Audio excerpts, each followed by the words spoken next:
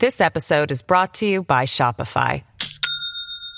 Do you have a point of sale system you can trust, or is it a real POS? You need Shopify for retail. From accepting payments to managing inventory, Shopify POS has everything you need to sell in person. Go to shopify.com/system, all lowercase, to take your retail business to the next level today. That's shopify.com/system.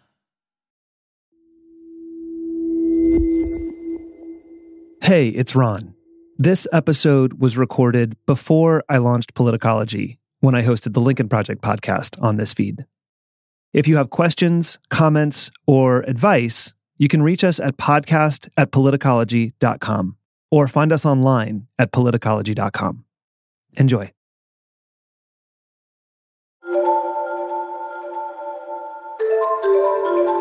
Hello from the Lincoln Project, and welcome back. I'm Ron Steslow. It's time for another State of the Vote episode, where once per week, we bring you an update on the national political map as voters around the country begin casting their ballots. This election is unlike any other in history because of the record number of ballots that are being cast by mail. So, although we're conditioned to think that Election Day is a one-time event that happens on one day of the year, people are voting right now. In fact, mail-in ballots have already started being sent in key states like Florida and Georgia and Minnesota and North Carolina and Pennsylvania and Virginia and Texas and Wisconsin and dozens more. And this week, ballots will be mailed in California and Connecticut, Maine, New Hampshire, New York, and South Carolina. Joining me today is Lincoln Project co-founder and former political director of the California Republican Party, Mike Madrid. Mike, it is so great to have you on again. It's always good to be here. Let's do it again. As well as political strategist, former campaign manager for Joe Walsh's primary challenge to Donald Trump, a former senior political advisor and communications director of the Goldwater Institute, and an Arizona native, Lucy Caldwell. Lucy, I'm so glad you could join us today. Thanks, Ron. It's great to be here with you guys.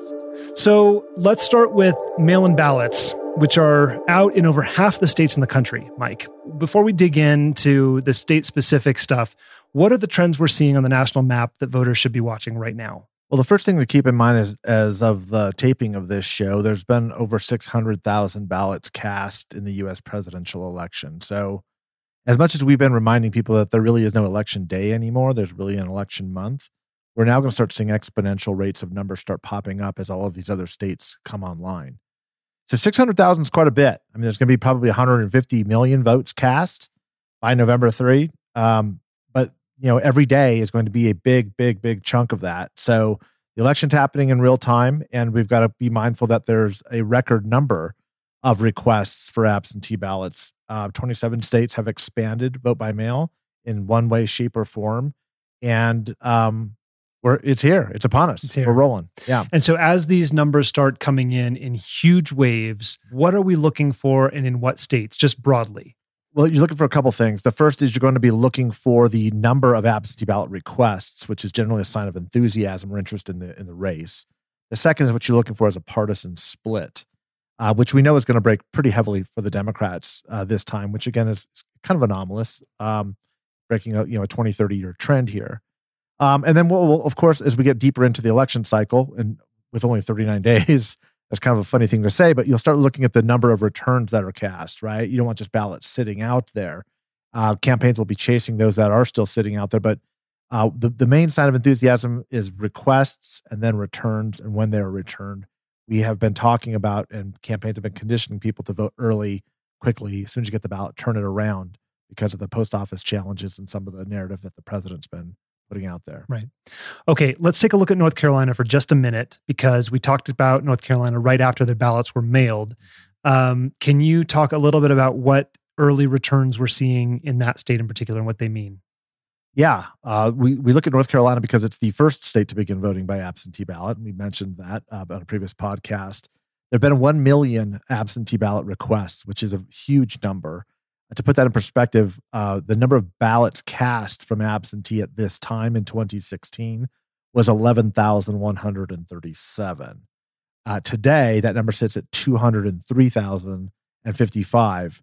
which is, I mean, it's like inconceivable, the size, the significance of how big it is and how big it's gotten. So, yeah, enormous enthusiasm. They're breaking, at least with the returns, 3-1, favoring the Democrat for Joe Biden. That's not terribly surprising. We will see an equal and commensurate high turnout on the day of election voters. So again, we're seeing two different types of elections happening. North Carolina is a perfect example of that. Enthusiasm's off the chart. Absentee ballot requests off the chart, returns off the chart, 3-1 break for the Dems. Going to keep growing exponentially until November 3rd, at which point in time the partisan split will completely change 180 degrees. We'll see a massive influx of Republicans going to the polls. And that is a perfect example of what you've described earlier. North Carolina is a perfect example of what you've described several times before on the podcast about how it's going to look like Trump wins on election night, and then day by day, as the count matures, we will see a massive shift toward Joe Biden. Exactly. And that's right. That's because of the demography of who's voting how, right? And the good news is we're starting to see the overall media start to talk about this and educate people more about being patient, about the fact that it's going to take a couple of days, and perhaps most importantly, the fact that the president is going to be communicating and messaging into this environment between the count and the count on November 3rd and the daily ballot count that comes in from absentees claiming that the election is being stolen, and then all the shenanigans that we are already seeing happening in real time to start preventing these ballots from being counted. I want to take some time now to talk about Arizona, Lucy. They are set to start voting in early October. Do you want to set the stage by talking a little bit about what the demographics and trends in Arizona are before we talk about Cindy McCain? Yeah, absolutely. So I think that one thing that sometimes gets lost about Arizona is that it is a far more purple state than people realize. And it has actually is not only becoming more so demographically, but has been a state that has not ever been kind of hyper partisan in the way that some people might think. We had Janet Napolitano as governor in 2018. Arizonans elected Kyrsten Sinema over Martha McSally, whom we like to remind people has never actually won a Senate never state actually been elected in Arizona. But so I think that Arizona is a place that is changing. I think it sometimes gets kind of a bad rep because when we do crazy really big. You know, we do SB 1070 crazy, Joe Arpaio crazy.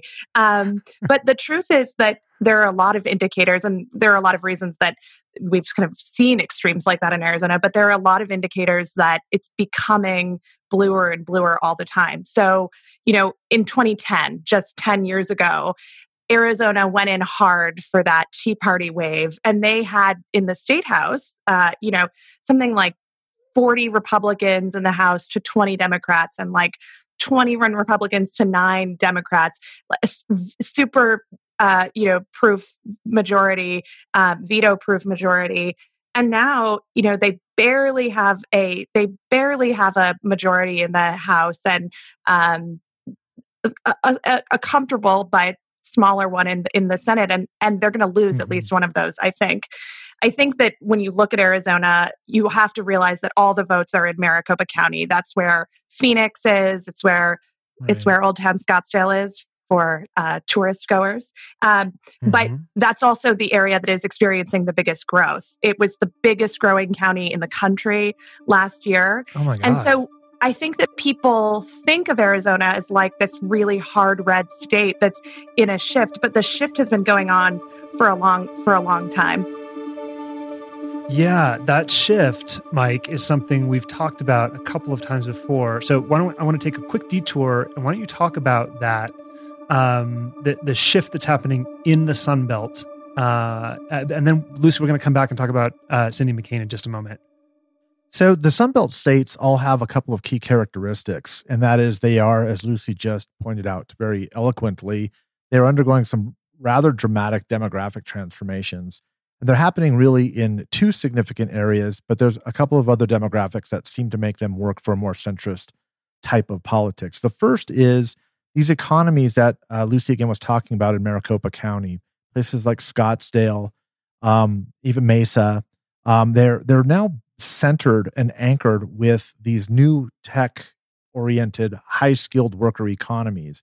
And a lot of the people that are moving there are white collar, younger, more frankly progressive, maybe not in the ideological sense, but certainly more centrist and less partisan perspectives than what Arizona stereotypically used to be conceived as. And that's not particular to Arizona. That's what's happening in Texas with like Austin and the Houston suburbs and Dallas, Fort Worth. Same things are happening in Maricopa County. And it's happening through the entire Sun Belt. And it's why we at the Lincoln Project have doubled down on this new Southern strategy, right? This Sun Belt ties in very nicely with this changing, younger, more forward-thinking and aspirational new economy worker. You also have a large number of Latino voters, right, that are growing rather exponentially throughout the Southwest specifically. Of course, in the Georgias, which is now in play as well, and the North Carolinas, it's an African-American vote. You couple that with seniors, a lot of snowbirds in Arizona, as we call them, and retirees through warmer climates throughout the South, particularly hard hit by COVID. And Arizona, again, is spiking again, right? Arizona had one of the worst hard hit states because of the mismanagement of the pandemic by not only Donald Trump, but Doug Ducey, the governor of Arizona. We're seeing those numbers really jump off the charts again. We're going to have another bad spike. Speaks directly to the 65 plus demographic. You add all three of those: suburban college, white, high-tech workers, Latinos, 65 plus, you've got the perfect recipe for a shift away from a hard red, ruby red state to a more centrist politics. And we know that is what's moving the demographics you're talking about, or is COVID. Yeah, that's right? COVID specifically. That's the biggest change with 65 plus. But again, what Lucy's saying is exactly right. Arizona's been changing for many years, right? Napolitano was the governor. Right. Arpaio, who was kind of the, to the right of Attila the Hun or Kelly Loeffler or whoever we want to talk about, lost in Maricopa County, right? And was defeated in 2016, the same year that Trump wins. Catherine Sinema wins in the 2018 midterms. Yeah. This is a trend, okay? It's not a one-off. Right. These weren't anomalous. There is a movement away, and you can kind of see it historically, and there's every expectation. Biden's got a plus 3.8, in Arizona with the polling averages. This is very seriously, I think, going to be a bellwether state. I think it's like the new Ohio. Arizona is a really fascinating place. Wow. Electorally now. That's fascinating. And Lucy, you and I were talking recently about the surprising number of anti-Trump Republicans in Arizona compared to other states. And last week, Cindy McCain finally formally endorsed Joe Biden for president. So can you explain the importance of John McCain in Arizona as someone who represented the state in the Senate for 31 years? And then how much is Cindy McCain's support for Joe Biden going to impact the election in Arizona?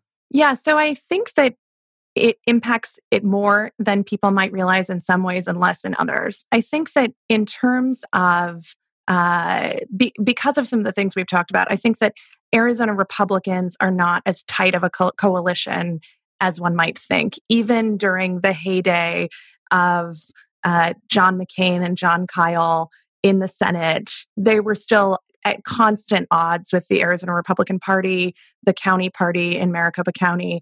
And so infighting among Republicans is pretty typical in such a way that I'm not sure that anyone who's, rock red is going to really give a damn about Cindy McCain's endorsement.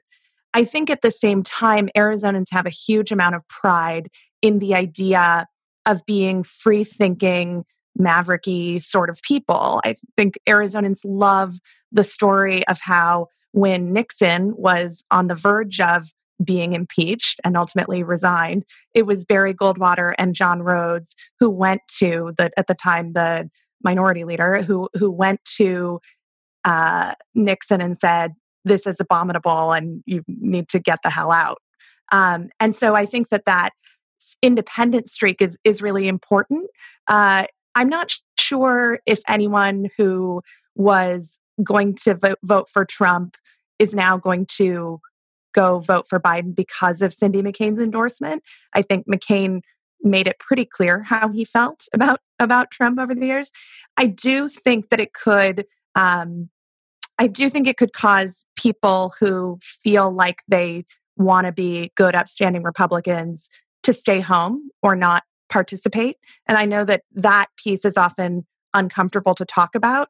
But it's not just that we want disaffected Republicans to go pull the lever for Biden. If you can't do it, then stay home. That's also exercising your vote.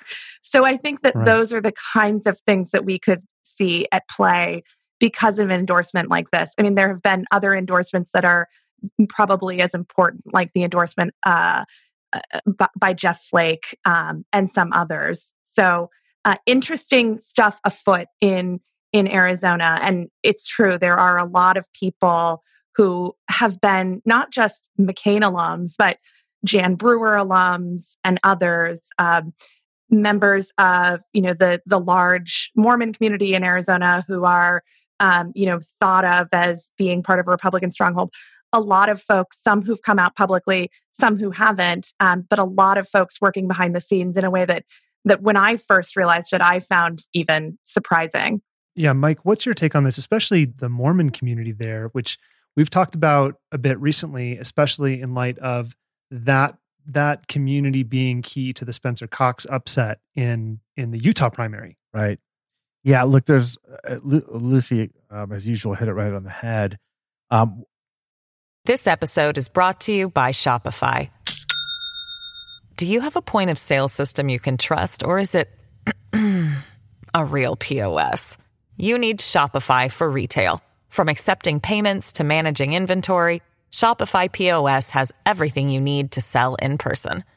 Go to shopify.com/system, all lowercase, to take your retail business to the next level today. That's shopify.com/system. Arizona has been by far the most active grassroots Lincoln Project state. And they all came to us. I mean, we weren't deep in Arizona, but right. And in true Arizona Maverick style, they kind of create their own little narrow lane. And they're like, well, this is what we want to say, but this is what we're going to do. And we're like, well, have at it. However we can help resource you and make it more effective. So you've got very active, probably 6 or 7 different groups and organizations led by different individuals, some who we work closely with and some who we don't even know, that are just like, we're Republicans, we're conservatives, we're not voting for this guy. We're doing it a different way. And it's like, have at it. Aboard. Yeah. An example of someone like that, Mike, and I know that you've spoken with him and been in touch too, is someone like Bob Worsley, who is a guy who was a entrepreneur who started Sky Mall back in the day. Remember how we used to shop on airplanes? And he is a well-known, prominent Mormon businessman who was also very involved in the Latino community in Arizona. And between 2010 and 2012, when he saw all the crazy stuff that was happening with SB 1070, et cetera, he decided to recall and then primary Russell Pierce, right? And did, and then served in the Senate for many years. And he came out last month and said, Trump does not speak for Mormons. Mike Pence had gone to Arizona and was having a Mormons for Pence event. And Bob put up his hand and said, no, you don't speak for us. And he has organized, publicly hundreds of prominent Mormon businessmen. And I think that I mention him in part because I think that's an example of a guy who I think was engaged in something 10 years ago around this horrible draconian immigration law and getting rid of Russell Pierce. That was in some ways for Arizonans a similar episode to getting rid of a scorch like Donald Trump. Maricopa County got rid of Joe Arpaio.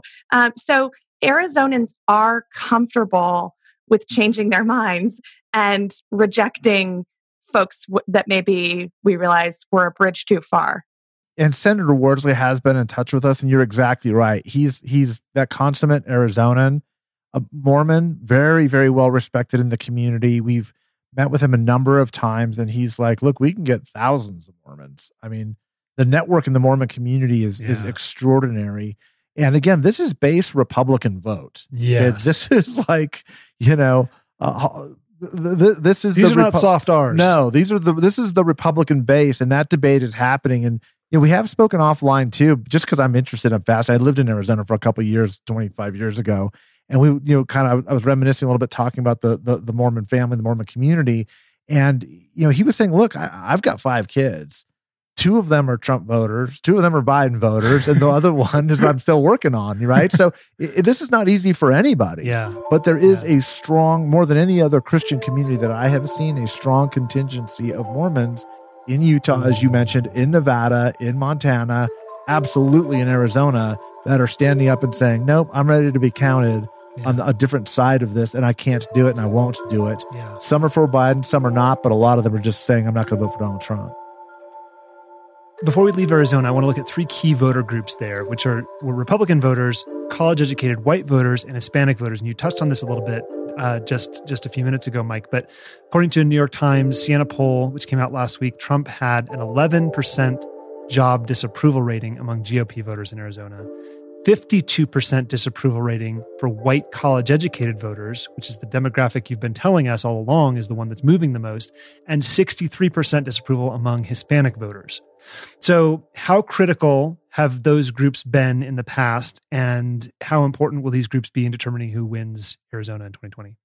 So let's talk about college-educated voters first. Donald Trump in 2016 got 34% nationally of the college-educated white vote as a historical low. Those numbers dropped much further in 2018 when people realized, there's a lot of people who held their nose and were like, okay, I'll vote for Donald Trump because he's still Republican. Maybe he grows into the role. Maybe he'll act like a president. When it became clear that he was not. They bought it. They took it home. They unwrapped it and did not like what they saw. They're like, oh, no, that really is what he was saying. This is the guy. And that is where you saw the hemorrhaging in the Republican base in 2018 and why that was such a significant blue wave in the midterm elections, okay? Those numbers, we believe, have gotten lower, even lower than that. You're seeing some of that with a -9, I think you just said, with Republican voters. I think many of the listeners have heard us talk about the Bannon line, which is 4%. That's the goal that we at the Lincoln Project have been looking to get. If we get 4% of Republican voters to abandon Donald Trump, we think that we're in a pretty good spot. We're at a +9 right now, more than double that in Arizona. By the way, we're at least double that in most states, with the exception of North Carolina, where it's still at about parity, close to even. Dead even. So we're fighting hard in North Carolina, but we've moved numbers in a lot of these other states. The other demographics that you're talking about is Hispanic voters. What you're seeing, and you may have heard in the news the past couple of weeks, that Biden's hemorrhaging Hispanic voters. It is true, but that's primarily Cubans in Miami-Dade, and there is a little bit of an upward tick in Hispanic males, U.S. born under 40, that are a little bit Trumpy. And they actually are beginning to mirror their white cohorts, non-college educated males under 40.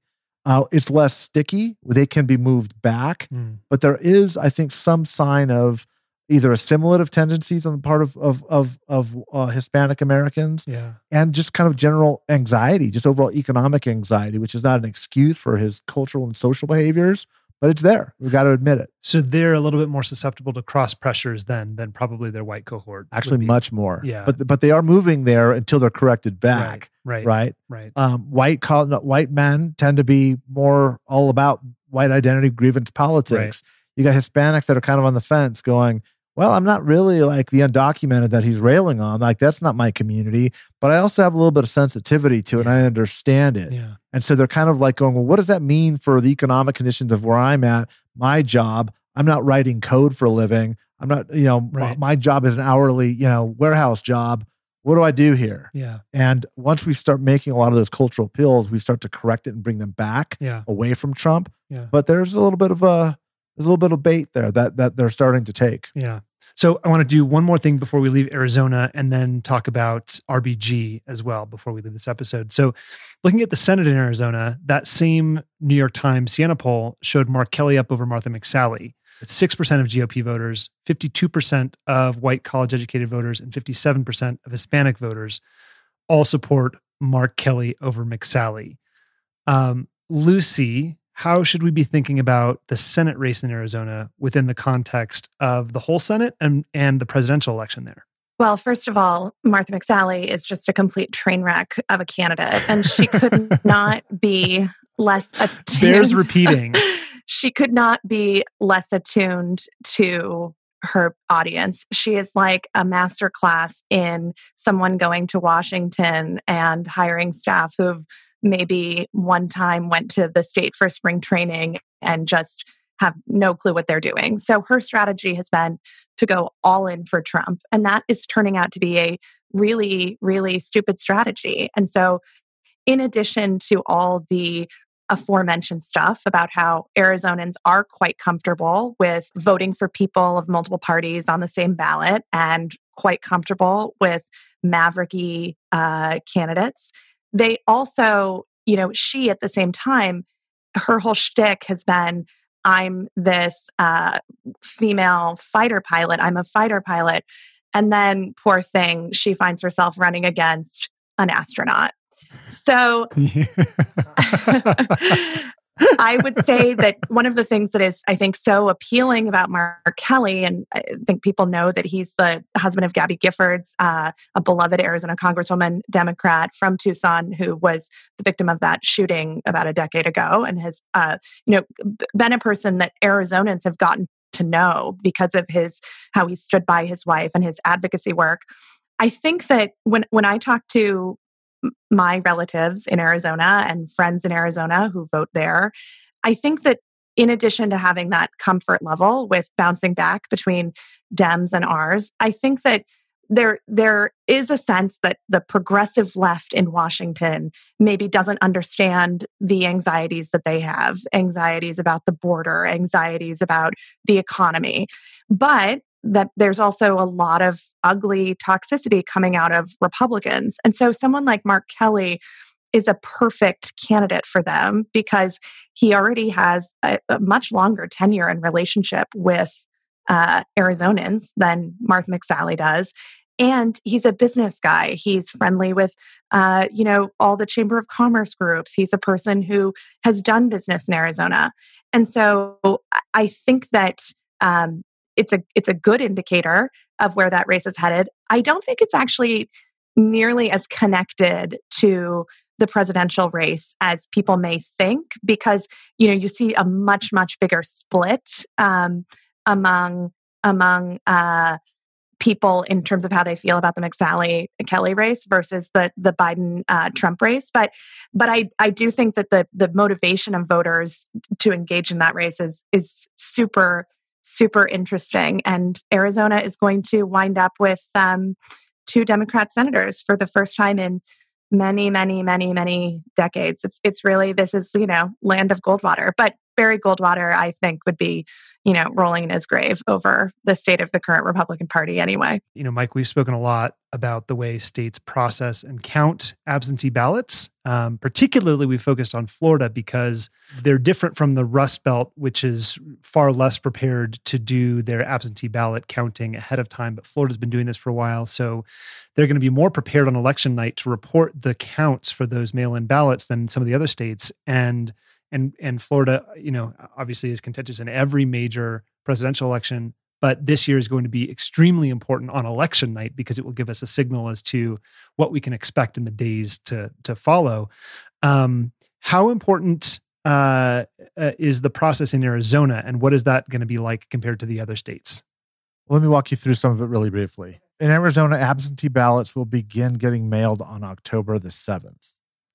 Absentee ballots will begin getting processed and counted. We've talked about the difference of those on October the 20th. So they do have an early count process. They will actually start counting. And so you can expect an earlier result. Of course, being closer to the West Coast Pacific, time zone, it's not going to be as early as like Florida or North Carolina, but it will be earlier by most standards. Here's the thing though. Everyone can vote by mail, and the state will be mailing absentee ballot applications to all active voters. So not the ballot itself, but the ballot request. Okay. So this is a significant departure. Okay. And so you will see a much larger vote by mail in Arizona than you have ever seen before. How much we don't know, but it's probably going to be considerably larger. Yeah. Okay. But again, with an early count and an early processing, you will see a larger mail request, a larger mail vote, and a earlier count than most Western states. I saw an estimate today that something like over 80% of voters in Arizona have already requested a mail-in ballot. This is I could fact check that. I saw it on I think on a Republic piece. So Arizona is very used to voting by mail already. There are a couple of other pieces of good news. One, both the Maricopa County Recorder, which again is where all the votes are, as well as the Arizona Secretary of State, which is the body that oversees elections in Arizona, are Democrats. And the Arizona Secretary of State has made available a tool for Arizonans where they can log in and check the status of their ballot after October 7th about whether their ballot has been counted. And the Maricopa County Recorder's Office, I understand, has also made a tool like this available. Arizonans are not only used to voting by mail, but they're also used to what the process is if you don't send your ballot in time. And so lots of experience among Arizona voters of mailing, if they don't mail it in, of walking their ballot in that day. And that may end up being an option that a lot of people exercise because then you skip the line. There also, of course, is early in-person voting. The one other thing I want to tell you about that is just blew my mind in Arizona is that, and I read a lot of YouGov polling because I just think they're very good, is that they asked, I think a week ago, actually sometime in the last week, they were figuring out, okay, how motivated are these people to vote? Of folks who, and it was the kind of split that you'd expect. It was like 47% Biden, 44% Trump, 6% not sure. Then they asked each group how likely they would be to vote for someone else other than the person that they had chosen. So they said to people who'd said, I won't vote for Biden, would you consider voting for someone? Would you consider voting for Biden? 8% of people said yes. In other words, I would vote for Biden. 11% said maybe. Then they asked the reverse. They asked people who had said they would absolutely not vote for Trump. Would you consider changing your mind? In other words, we're inferring Biden voters, Trump voters, whatever. And only 3% of people who had said were not voting for Trump said that they would consider it. And 9% said maybe. So you have like a 2x margin there of, because I think there's been a lot of worry there about, well, how strong is the support? And to me, that was a good indicator. That's fascinating. I mean, send that over. Yeah. I want to check that stuff out. I think if you're using a standard prognosticator of enthusiasm for the candidates, I think you're making a mistake in 2020 because so much of this is just anti-Trump vote. Yeah. Like there's so many people have been waiting for 4 years for this election that you're not shaking anybody off. And we've talked a little bit about what the convention means and what the debates mean and the historic stratification of this race. I just think it's baked. It's cooked in. I'm not going to say that there isn't room for movement. There is, but it's very, very de minimis. Yeah. People know. I mean, there's nothing you can do anymore that's going to shock people about Donald Trump. Yeah. They see it. They know it. They smell it. They're pissed about it. They're going to show up and they're going to vote.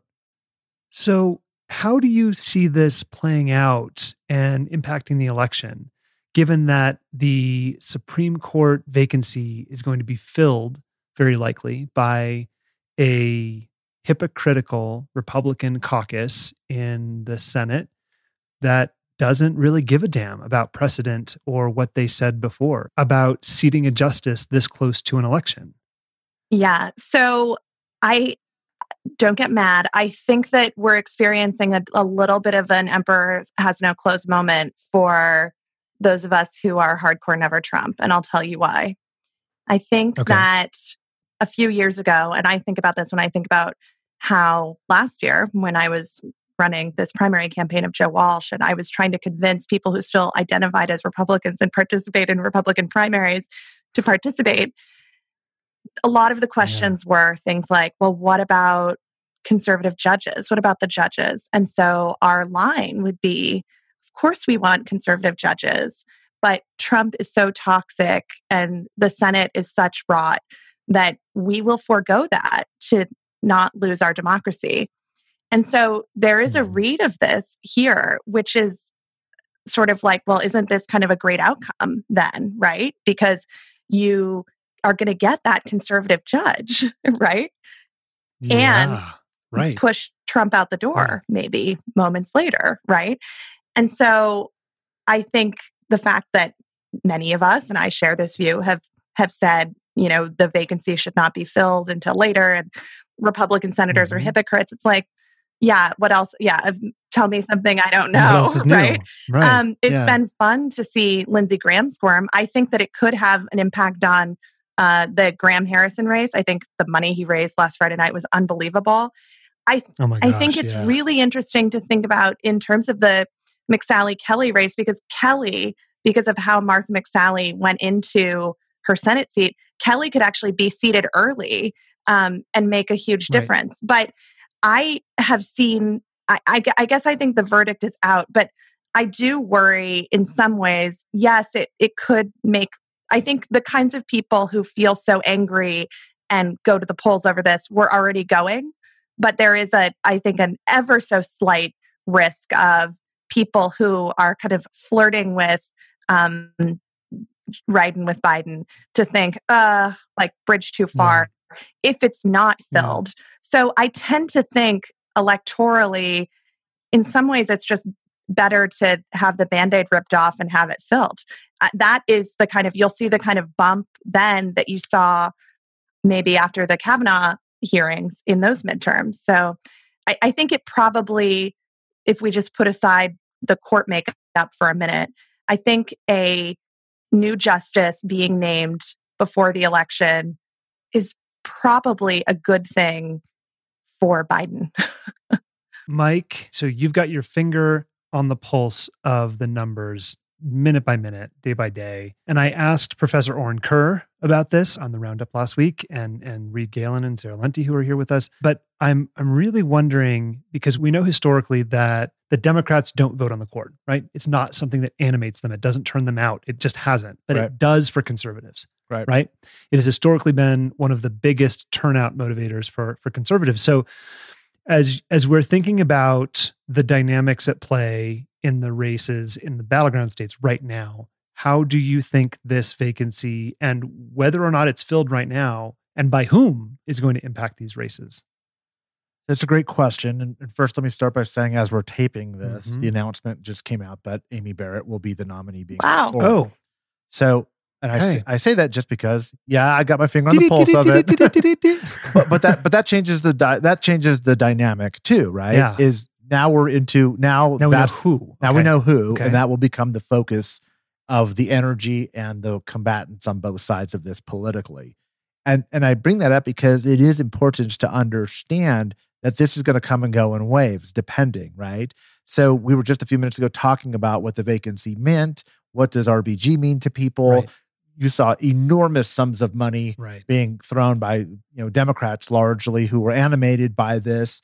And how could they? That was a wave. Now this next week coming up, you're going to see another wave. A different wave. And it's going to, I think ultimately what Lucy articulated is probably the most likely scenario. I think that there's a net benefit to this because really just as a matter of timing, and unfortunate timing, obviously, by losing a justice and an iconic one at that, it really is focusing the minds of Democrats at a time when they're not animated by this as an issue. We all know that conservatives, lose sleep at night thinking about the court, and that's just not the way Democrats, they're just not motivated by it, but they are now. And we, this close to the election with a hearing that is coming up. And my guess, it's going to be a very truncated, process. I certainly would, if I were McConnell, I'd say we're going to have one day hearings, then they're going to put this vote up on Tuesday and not put, his members of his caucus up to any more danger than they already know that's going to cause. Because we do know, again, let's take it back to this white college-educated suburban women. Yeah. This is a real decision here. We're talking about literally the end, probably, of Roe versus Wade, very highly likely, and the Affordable Care Act. Two measures that pull very well with college-educated suburban white Republican women. Okay, these numbers they're good numbers for support for both of those decisions, for both of these issues. And when you take that away in a very real, meaningful way within a month of an election, there's going to be a price to be paid. The question is how much, and that's what we'll be debating over the course of the next couple of weeks. But I think it's going to happen very fast. I think this nomination will be put up forward. There will be a day of hearings. The Democrats will say you're not actually vetting this. The battlefield will be very condensed, and McConnell will move on. That's so fascinating that Barrett is the choice. I mean, I guess it's not fascinating, it's predictable, but that really is going to piss off white suburban women. And I think we often confuse data about how people feel about abortion versus how people feel about Roe v. Wade. And I looked this up the other day when Tom Cotton tweeted something stupid about the Supreme Court, which is that last year, a Pew survey found that over 70% of Americans, actually not just women, oppose overturning Roe v. Wade. So that's very out of step with mainstream Americans. And angry suburban, well-educated women definitely turn out. So to vote. That's a really interesting distinction that we never really drill into, because it's a really good point. Roe v. Wade versus abortion, and attitudes on both of those being different, very different. They are, but both of them, keep in mind, leave far enough margin to get us past the Bannon line. Right. I mean, I'm interested in 4%. If it's more than 4%, I say you're in trouble. Yeah. To me, and again, I look at it very myopically. If it's moving the numbers just on the margins, it could create a tectonic shift in the electoral map. Okay, the one follow-up question I have to this piece of the conversation is, does this, or is there any way that the Trump campaign can use this? Can they potentially hold out the confirmation until after the election? I think my question is, can they change the nature of the election, at least in their messaging and their rhetoric, from being a referendum on Donald Trump, who is a chaos candidate, a referendum on, I'm not going to say mismanagement or incompetence around COVID, because we now know that it was malice, that he intentionally lied, and over 200,000 Americans are now dead as a result of that he is killing us. But can they use this to transform the nature of the campaign, of the election, from a referendum to a choice? And does a choice campaign, a choice election, become easier for him to win the demographics that we're talking about and ultimately carry the battleground states versus a referendum election? My immediate reaction is no, because it's so baked in who Donald Trump is. What I will say is this: I think Amy Barrett is now his running mate in a way that Mike Pence is or is not, right? This is real. This isn't abstract anymore. We're going to see her. We're going to talk about her. She's going to completely dominate the airwaves for the next couple of weeks. And in a real sense, she's going to personify Trumpism, right? To a lot of especially medium-low propensity voters who are paying attention for the first time since they voted in 2016. Right. And so I think that, again, I think that's a net negative for Donald Trump. I don't think that helps him. Right. His base knows. The reason why she was the nominee, by the way, is because so many, I should say, of the Republicans and the Republican establishment as it exists under Donald Trump wants this pick, right? The right political pick, frankly, would be Lagoa, right? Would be the Cuban American woman to kind of work on locking up the Cuban vote and start putting Florida out of reach here. The choice of Amy Barrett really, I think, is about who he's got to placate in the hierarchy of the Republican Party, as much as the grassroots activists. They're both very conservative women. Yeah, this is about we want Amy. Going back to the purpose of this episode, which is to talk about voting and what's happening in the states. This is all happening as the vote is just beginning to really take off. Precisely. And so as massive waves of voters begin filling out their mail-in ballots, their absentee ballots, which is going to be where most of the ballots are cast in this election, at the same time, we now have a couple of weeks worth of super intense media coverage ahead of us about Amy Coney Barrett. And I think you're going to start to see some really big lines forming with early voting states. We saw some of that in Virginia on the first day they opened up, 350 people deep.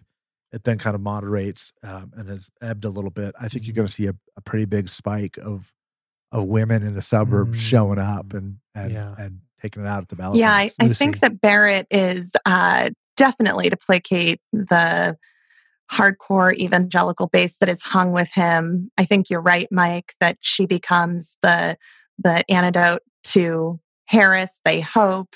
I've thought a lot about what about the lame duck session scenario.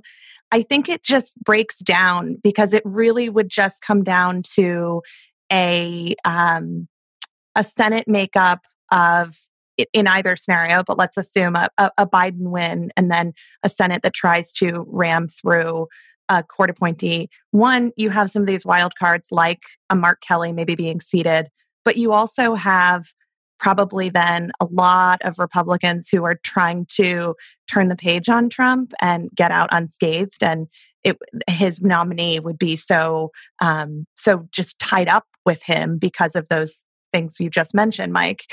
And so I don't see that happening because, again, part of why they all have fallen in with Trump so hard is that they're, spineless megalomaniac sycophants who really are only interested in themselves and their own political survival, which is why they're already beginning to turn.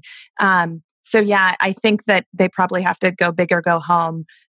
It is really going to hurt people like in the meantime, between now and November 3rd, people like Susan Collins. Sarah Gideon is going to be all over this. It's going to really hurt Cory Gardner. This is going to be big for Hickenlooper. So may not result in a court makeup that people feel so supportive of, but certainly I think it's going to really probably just be another opportunity to show kind of some of the ugliness of the current party faithful on display. This episode was recorded when I hosted the Lincoln Project podcast on this feed. If you have any questions or advice, you can reach us at podcast@politicology.com. And please know that even if we don't respond, we read every email we get, and we love hearing from you. If you enjoy the show, it would help us if you could rate and review us wherever you get your podcasts. I'm Ron Steslow. I'll see you in the next episode.